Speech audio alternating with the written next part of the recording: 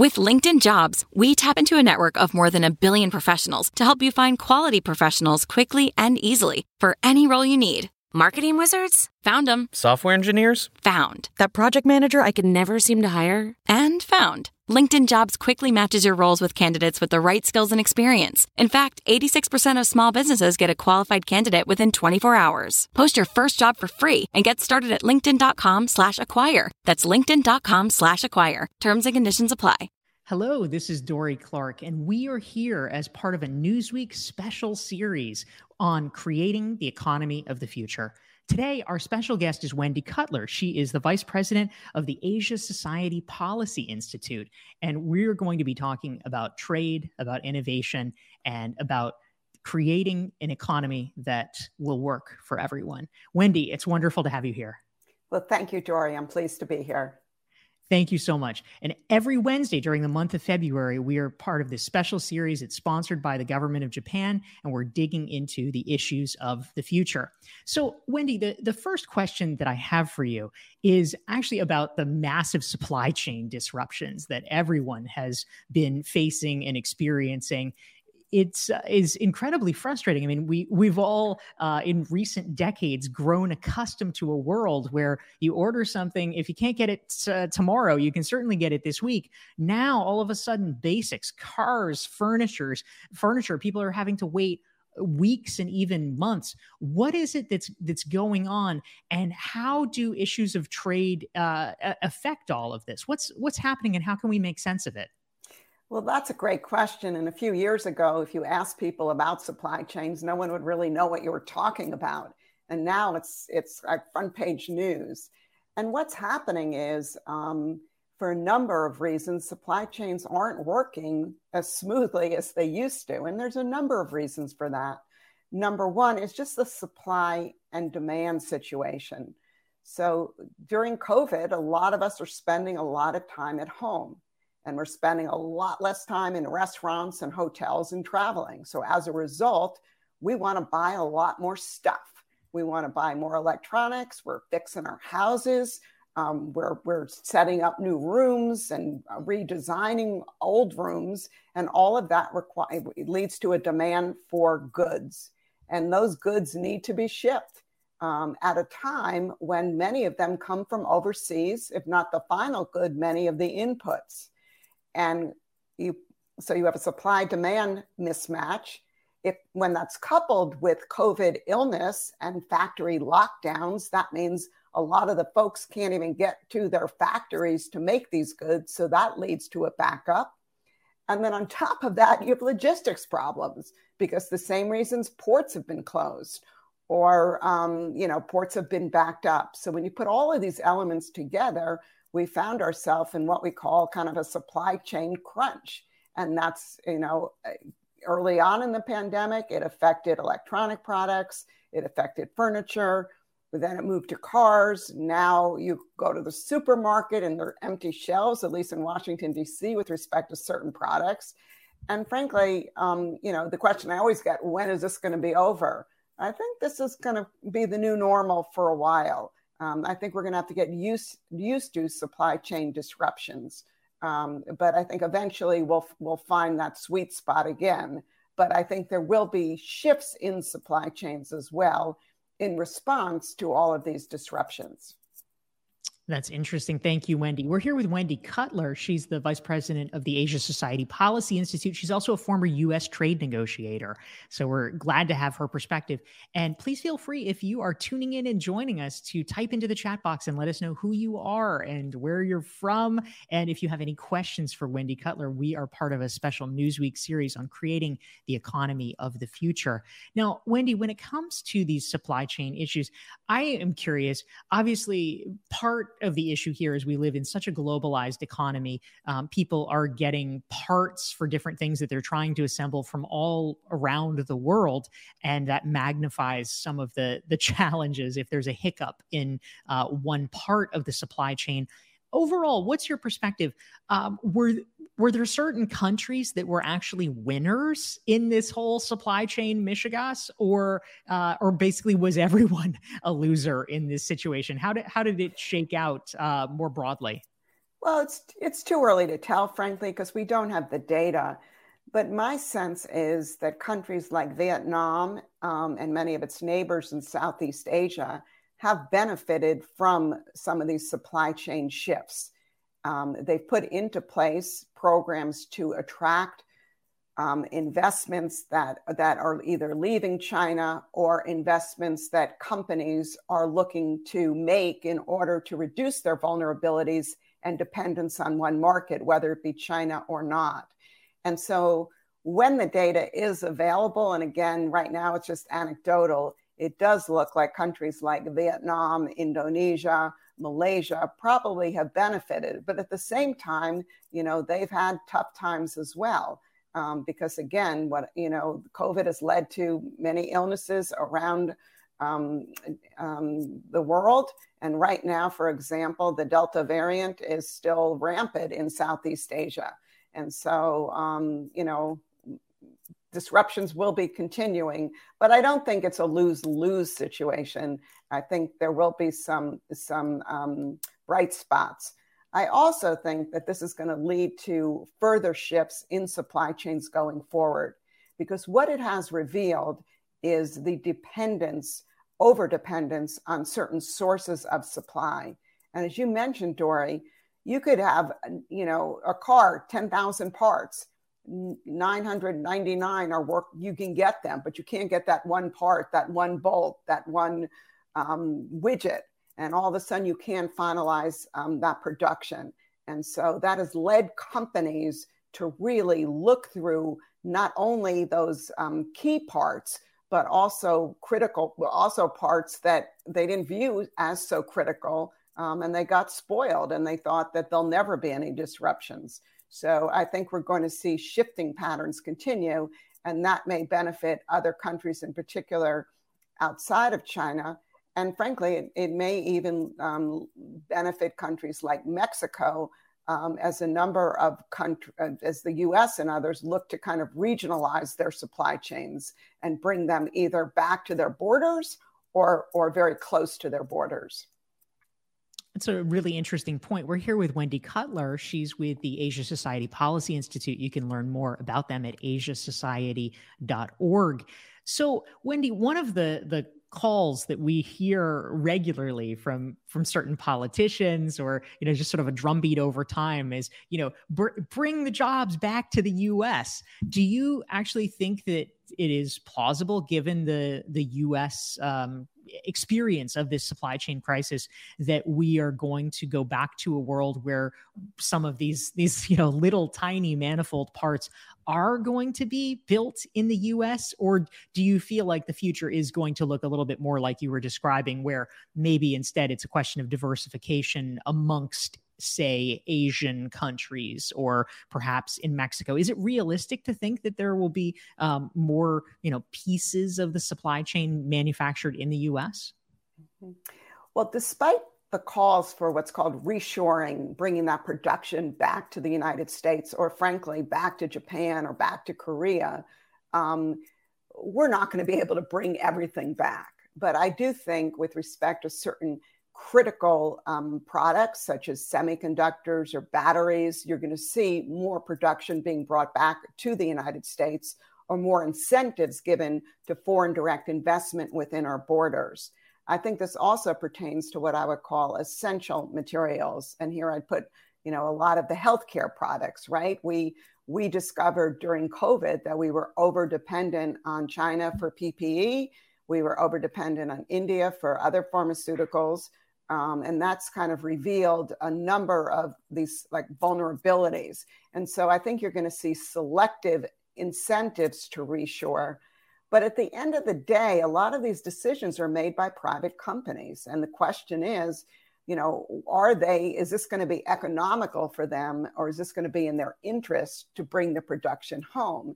And frankly, in a lot of these product areas, if we were to make everything within the US borders, the prices for consumers would go up considerably at a time when we're already experiencing high inflation rates. So I don't think it's feasible, but I think you're going to see kind of what I would call selective reshoring of certain critical and essential products. That makes a lot of sense. And as a result of these disruptions that we've seen, have there been laws passed, or do you anticipate laws being passed, whether it's in the United States or around the world, with regard to trade policies? Is there going to be a wave of perhaps even mandates about how to think about trade so that critical items don't experience these shortages? Well, not mandates, I think more incentives. For example, in the United States, we're already rewriting our government procurement rules. So, meaning we're giving incentives to companies that produce in the United States and have more US value in their products. We're making them eligible for greater price preferentials. So, that's one area.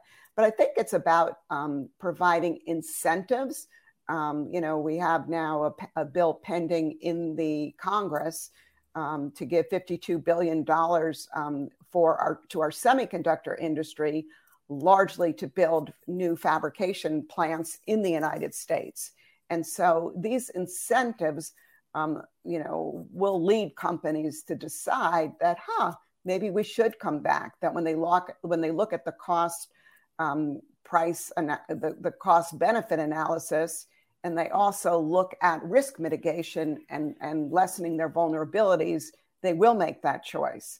I think Japan has certain programs as well. They put money towards encouraging certain of their companies to come back to Japan. Korea has done the same. And we may see others kind of follow that route as well. Yeah, thank you very much. We're here with Wendy Cutler. She is with the Asia Society Policy Institute. Wendy, I'm curious. We've been talking a bit about China, which of course is a huge player in terms of global supply chain manufacturing. Can you talk a little bit about differences? Oh, and it sounds like we have some yard men. That's always exciting. Sorry about that. Life in the burbs. That's how we roll. But I'm curious if you could talk a little bit. Certainly, Donald Trump during his presidency made China and toughness on China a key centerpiece of some of the things that he was talking about. Can you talk a little bit about the Trump administration and then the Biden administration with regard to how they are thinking about trade with China and similarities or differences that you have observed? Yeah, and there are similarities, but there are also important differences. I've read, a number of reports that suggesting Biden's just following the Trump trade policies. And I just don't agree with that. I don't think that's accurate. I do think, though, that there is kind of a unified view in the United States and a bipartisan view that, we need to really rethink our relationship with China. We need to be realistic when we look at where they're headed. And as a result, we need to rebuild our competitiveness at home. We need to work with our allies and partners to collectively respond to some of the challenges that China brings to the global economy. And where needed, we need to take actions against China. And so that's kind of the policy of the Biden administration. And the administration is putting such an important emphasis on working with allies and partners. And this differs from the Trump go it alone approach. I think what Trump was thinking that, we can force China to change by making their current practices too expensive by putting in tariffs. And that policy didn't work because did China cave? No. What China did is it responded with its own tariffs. And so now we're left with tariffs on over $300 billion worth of imports into the United States. But what's interesting for me, trade between the US and China continues. And in fact, Chinese exports to the United States this past year were at record levels. Again, a lot of that having to do to US demand shifts during COVID. But I also think it underscores our economies are interconnected. So that was one important difference. I also think the Biden administration is viewing our trade relationship with China as one part of our overall relationship with China. For Trump, the trade relationship was really the driving feature of our overall relationship. And I think now a more strategic view towards China, which includes a trade component, but is not driven by trade considerations, is in place now. That's really interesting. Thank you. We're here with Wendy Cutler. She's a former U.S. trade negotiator, now vice president at the Asia Society Policy Institute. We're talking about creating the economy of the future. We want to welcome some of the great friends who are tuning in, including we have Sushma, who's here from India, joining us, and many more. We're very glad to have you, and feel free to type in any questions you have for Wendy as we talk about economic policy, free trade, and more. Now, Wendy, one thing I'm curious about, we've been talking about a variety of different countries. I'd love to zero in on one of our other large trading partners, which is Japan. Can you talk a little bit about what you see as the biggest issues facing U.S. and Japanese trade relations in the current climate? Well, it's interesting. I spent many years of my career at the U.S. government negotiating trade agreements with Japan. Primarily during the trade war days, but also during the Trans-Pacific Partnership negotiations. And, I remember when trade relations were so tense between the United States and Japan. And by the time I left the government in 2015, our trade relations could not have been closer. When Japan joined the TPP negotiations, they really became such a close partner of the United States in terms of helping to push a high standards agreement. Regrettably, we left the agreement, but Japan not only stayed in the agreement, but it marshaled all the other countries to conclude the agreement without us. And frankly, kept most of the agreement intact. Very few provisions were suspended, and all the market access commitments remained. So I have enormous respect for what, the role Japan played. In fact, now when you look at our trade relationship with Japan, look, there's some sectoral problems, whether it be in financial services or pharmaceuticals, but that will always be the case with any two large trading partners. You're always going to have friction somewhere, but that doesn't define our trade relationship at all. In fact, I think we see eye to eye on many trade and trade-related issues, whether it be issues related to supply chains or working to address China challenges, working and pushing for WTO reform. We really see eye to eye with Japan, and we're very close partners in the economic area, as well as our overall strong, alliance. Absolutely. So let's talk for a minute about some of the smaller and less developed economies, Wendy. Obviously, the pandemic and the pandemic itself, and also the supply chain disruptions effectuated by the pandemic, have impacted a lot of developing economies in oftentimes negative ways.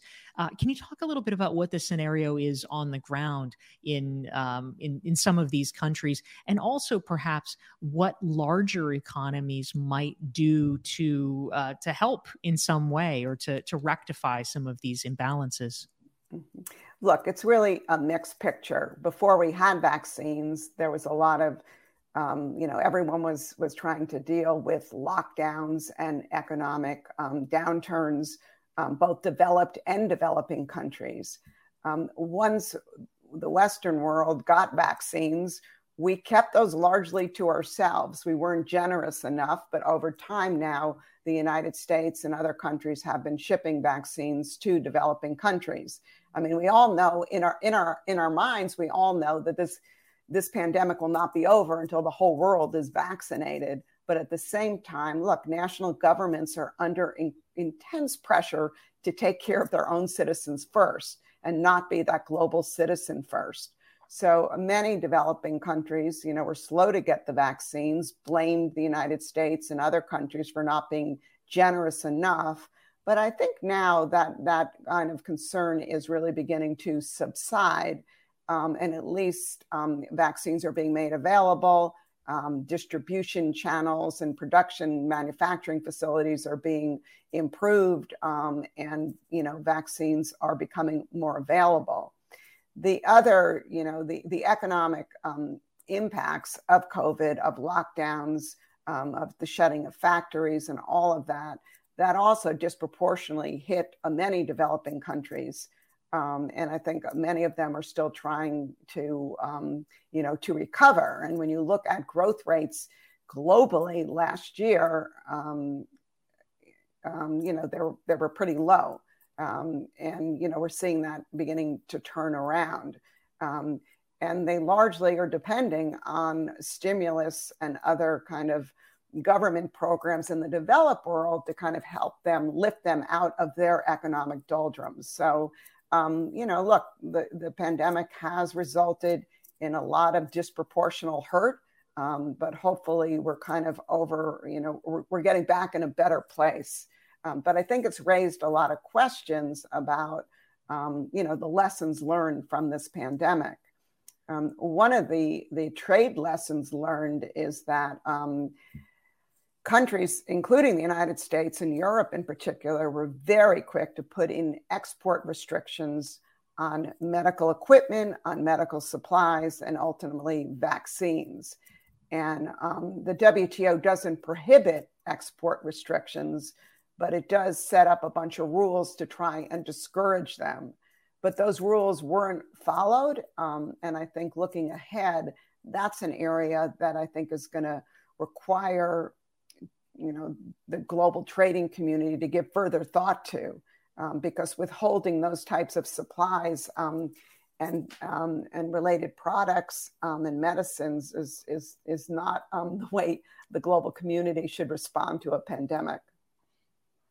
Indeed. Yes. Thank you. We're here with Wendy Cutler. She's vice president at the Asia Society Policy Institute, a former U.S. trade negotiator. And we're here discussing how to create the economy of the future. What does it look like? What should it look like? And Wendy, one of the biggest trends that we've been seeing in recent years around the world really is a rise of nationalistic movements. And many of them are opposed to free trade. They're opposing globalization. I'm curious, what are your thoughts about what is giving rise to this phenomenon? And is it actually a problem? Should we be concerned? Or if there were some countries that said, no more, we're going to step out of this global economy thing. We don't want free trade. What would happen? Is this actually a big deal that everyone should be concerned about, or not so much? Well, the United States has had a big rethink about trade. And for the years I was working on trade at the Office of the U.S. Trade Representative, whether I worked for Republicans or Democrats, it was largely the same policy that was being pursued. And that was that trade liberalization and opening markets was in the U.S. interest. It would help grow our economy, and it would help our trading partners grow their economy and develop their economies. And therefore, it was a win-win situation. But over the years, that philosophy is not, it's not as strong as it used to be. And many concerns were increasingly raised during my last 10 years at USTR in particular, that these trade agreements just weren't benefiting the U.S. middle class, that the U.S. middle class was kind of falling behind. These trade agreements helped to grow trade, but they exacerbated income inequality in the United States. And that burden fell at the shoulders largely of the U.S. middle class. Leading up to the Biden administration, I participated in a study with some current Biden administration officials called a foreign policy for the U.S. U.S. foreign policy for the middle class. And we looked at a lot of these issues, not just trade, but just in general. Where does the U.S. middle class, what does it think about our foreign policy, our trade policy? I think it revealed many valid concerns, but it also suggested that our middle class is very supportive of international engagement. They don't want to withdraw from the world, but they want to make sure that trade is fair, that there's a level playing field, and that all countries, particularly China, play by the rules. And the Biden administration has kind of, let's just say, has been reluctant to pursue new trade agreements with the view that we need to really take care of pressing domestic concerns first. We need to rebuild our competitiveness. And when we do start pursuing trade initiatives, we need to ensure that they look different and that in particular, they promote labor and worker standards, that they promote equity in the societies globally, and that they promote the strengthening of environmental protections. And so our trade policy is changing. My view is that, there are valid concerns that need to be addressed. But my concern is that we may be moving too far to one side of the pendulum, and that not all trade liberalization is bad and not all trade liberalization works against U.S. interests. We need to find that balance. And in my view, we're not there yet. Yeah, thank you for that. This is Dorie Clark on behalf of Newsweek. We are here talking about creating the economy of the future every Wednesday during the month of February. We are here at 12:30 p.m. Eastern, 9:30 a.m. Pacific, talking about various aspects of what the world economy will look like and should look like in the future. Our guest is Wendy Cutler of the Asia Society Policy Institute. You can learn more at asiasociety.org. Now, Wendy, a moment ago you were talking about a fair playing field. One of the topics that you've written about in the past is called trade coercion, which obviously does not sound good. Can you talk to us a little bit about what trade coercion is and why it's a problem, and also what can we do about it? Yeah, and that's a great question. When I look to the future, this is one of those practices, trade coercive practices, that concerns me and really has the potential, if left unchecked, to weaken the global trading system. And in short, what this refers to are practices by certain countries that lead them to restrict imports or take other economic restrictive policies in response to foreign policy concerns. So, for example, Australia, which was very vocal a few years ago, calling for WTO investigation of the origins of COVID. Let's just say this call was not met with enthusiasm in China. And as a result of this policy move by Australia, as well as some other steps they took, China chose to restrict access to their market for Australian exports of a variety of products, including wine, barley, coal, meat, and the list goes on. And these restrictions remain in place. And it's very difficult to respond to these restrictions when many of them, at least, are kind of what I call in the gray area, where China has some plausible deniability, and when the WTO dispute settlement system is just not working the way it should. We're now seeing that this practice is now spread to Lithuanian imports, and even beyond that, to any EU exports that incorporate Lithuanian parts. And so now the European Union is taking a WTO dispute settlement case against China, calling these practices illegal under the WTO framework. But while I think the WTO is a useful area to try and pursue these grievances, I think it's important that countries kind of band together and collectively tell China, or frankly, any other country that tries this practice, that this is unacceptable, it's unfair, and to actually come up with some punishment towards that country on a collective basis. We're not there yet. Countries are comfortable being vocally showing solidarity with a country that's being hit. But in terms of taking really concrete actions, like not letting Chinese imports in as a result, or somehow letting those products from the country that's being hit into their countries, it just gets more complicated. But I think this is a practice that, again, if the global community doesn't collectively respond to, then China and other countries will get the message, guess what, this is okay. And we're going to continue, using trade restrictive practices in order to get what we want on the foreign policy front. Yeah, that is a real challenge. Another challenge, Wendy, that I think might be on a lot of people's minds is obviously there are many benefits to free trade across the globe. One thing that is clearly not a benefit if goods are traveling over long distances is the impact on the climate. Can you talk a little bit more about free trade and how this factors in with the climate change goals that many countries are setting, trying to meet? How can free trade coexist with some of the new imperatives that countries are trying to live by?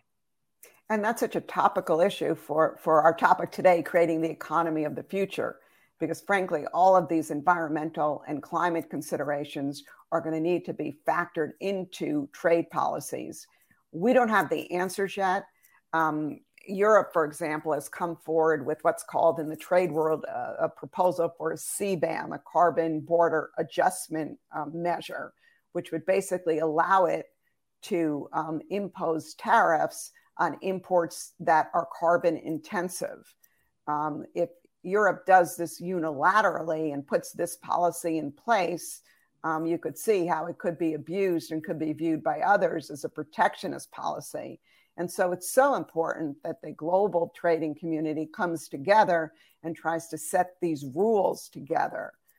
But as we've seen in any climate change talks, there's a huge gap between what developed countries are ready to do and what developing countries don't want to do until the developed countries do more. And so this is a huge challenge, but it's something we're going to have to address. I think over time, what we will see is more regionalization of trade because the long distances are going to result, they just use, more energy is needed to ship the products. And so that could make your neighbors, more attractive sources of supply. Also, I think there will be a real push in certain industries, particularly like steel, aluminum, and others, to reduce their carbon intensity and use new manufacturing methods that don't, burn so many fossil fuels. But when I look to the future and look where the rules, the important rules that need to be developed, the whole environment climate space is just ripe for international discussion. But again, this will not be easy, and particularly given the divide between the developed and the developing world. Yes, absolutely. It is a big challenge. We're here with Wendy Cutler. She's a vice president at the Asia Society Policy Institute. You can learn more about their work at asiasociety.org.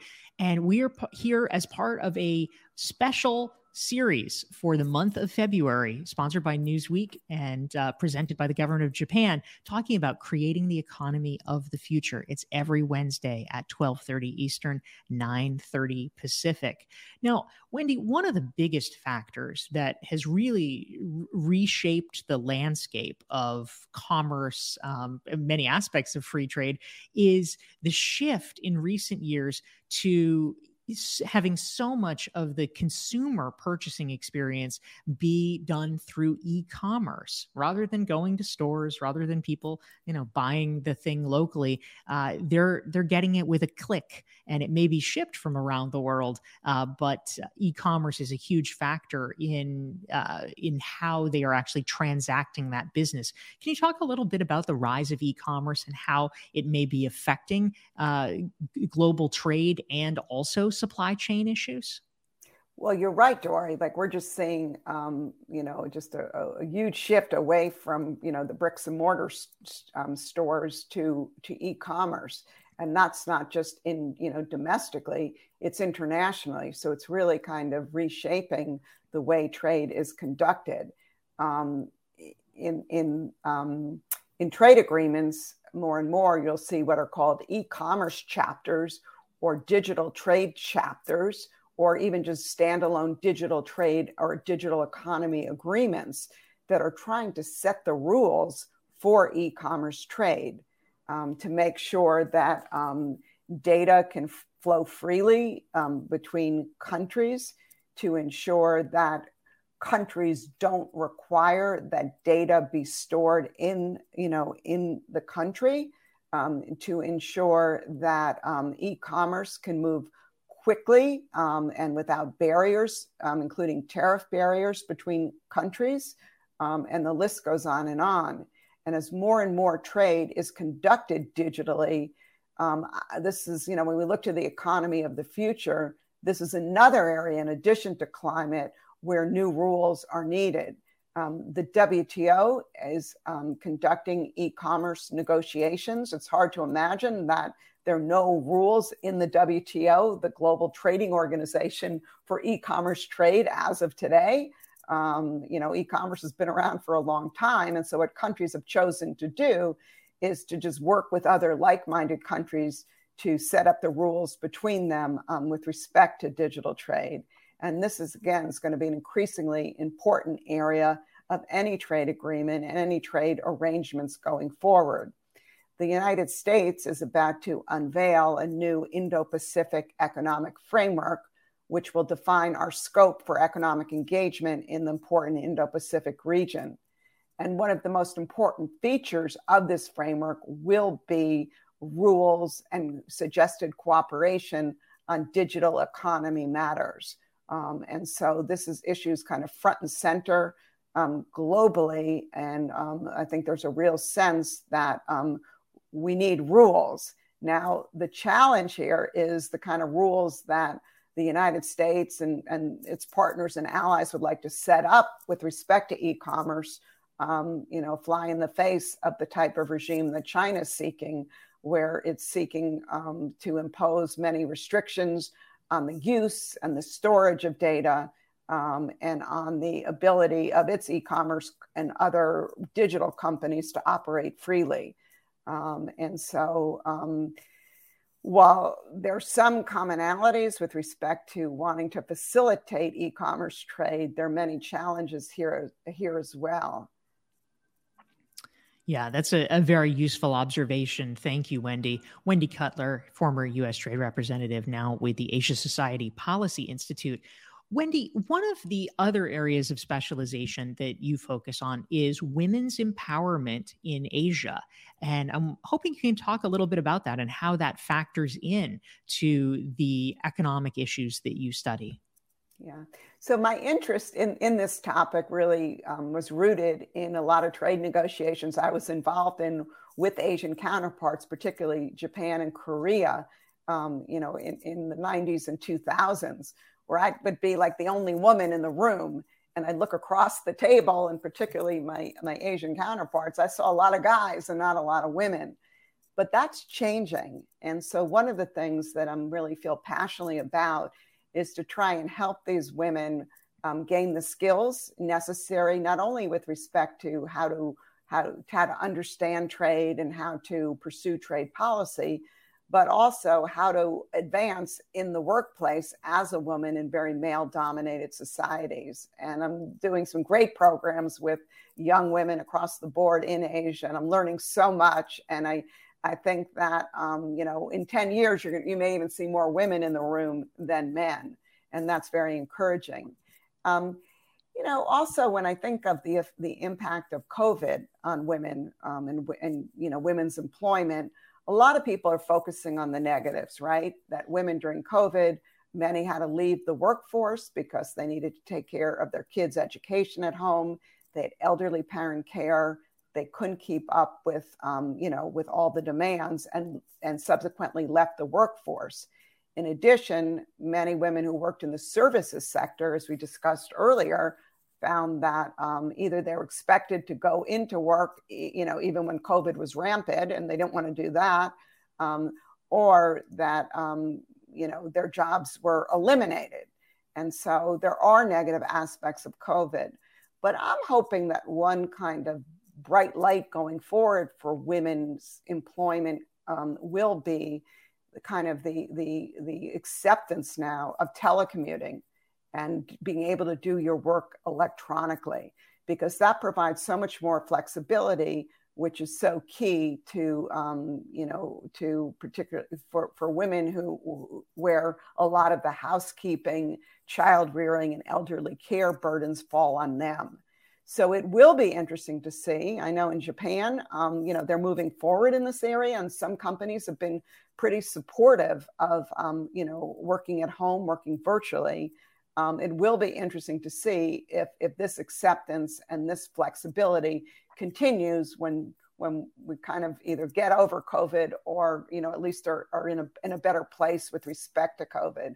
But I'm hoping it will, because it's just critical. We all need flexibility at work. We're seeing that in the United States across the board. Again,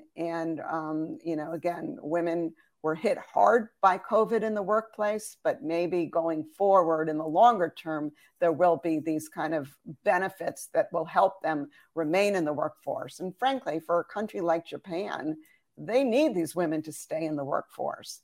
And it's not enough to just get women at entry level to come into these jobs. I mean, one of the key challenges for Japan is retaining women in the workplace once they start having families. And, I think Japanese officials need to deal with that. I don't think it's just a problem for the government. I think that corporations and private sector firms have a lot to contribute here as well as a lot of the cultural norms, just need to change. But with the demographic challenges that countries like Japan and Korea, and now even China are facing, the women's role in the workplace is going to become more and more important. And if the environment is not improved and the flexibility isn't increased, I think they're going to have a huge challenge retaining women, women in the workforce. Yes, women's participation in the labor market is certainly a crucial issue. So thank you for touching on that, Wendy. And I'm curious, as a last question for you, and again, we've been here with Wendy Cutler. She is with the Asia Society Policy Institute. She's a former U.S. trade representative. If we were empowering you, Wendy, with a magic wand, and you were able to single-handedly address what you think is the biggest issue in trade right now, what would it be? What problem would you solve? How would you fix things to improve the world? I think the biggest challenge right now, and the one that worries me the most about the future of the trading system, is the behavior of non-market economies, particularly China. I think they have a completely different system. And with a lot of state support and a lot of government direction, and that kind of clashes with the free trade or the multilateral trading system. And unfortunately, the rules were locked in before these practices became prevalent. And so it's so hard to change these rules because China's happy with the status quo. They're getting the benefits, and yet they're not having to, let's just say a lot of their trade distorting practices aren't being disciplined. And so how we get around that is just, it's very challenging. And I think that is going to lead to, we're all already seeing it in the United States, but I think will spread to other countries as well, is how can you support this global trading system when some countries are playing by the rules and the others, they may be playing by most of the rules, but the rules don't even address, their problems or their challenges they're bringing to the trading system. So, that's the one that kind of keeps me up at night, because I don't know, what the solution is here. And I think that impacts the ability of us to work with China to set up rules to govern supply chains, export restrictions, environmental, considerations, and, some of the other issues of the future, like digital trade that we've been discussing. Really important observation. Thank you so much. But that's a pretty down note to conclude on. Well, let's conclude on an up one. Wendy, what are you most encouraged by in the world of trade right now? Is there a bright light? Is there something you feel like is a positive development? The positive development for me is that even with all these problems, countries continue to trade a lot. And even during COVID, when you look at the trade flows between countries, and not just the US and China, but just across the board, trade is, the trade volumes are increasing. Companies are finding ways to trade, even if they think their governments aren't doing such a great job. So there must be something right about it. It's going to be with us forever. Not everyone's just closing their borders. So, that's, I think, a bright spot. Trade absolutely continues. That's wonderful. Wendy Cutler, she's with the Asia Society Policy Institute. You can learn more at asiasociety.org. We've been talking about creating the economy of the future. It's a special series put on by Newsweek. It is every Wednesday during the month of February at 12:30 p.m. Eastern, 9:30 Pacific. Tune in next Wednesday. We're going to be talking about the future of the economy and climate change. Wendy Cutler, thank you so much for joining us. Well, thank you, Dora. It's been my pleasure. Thank you.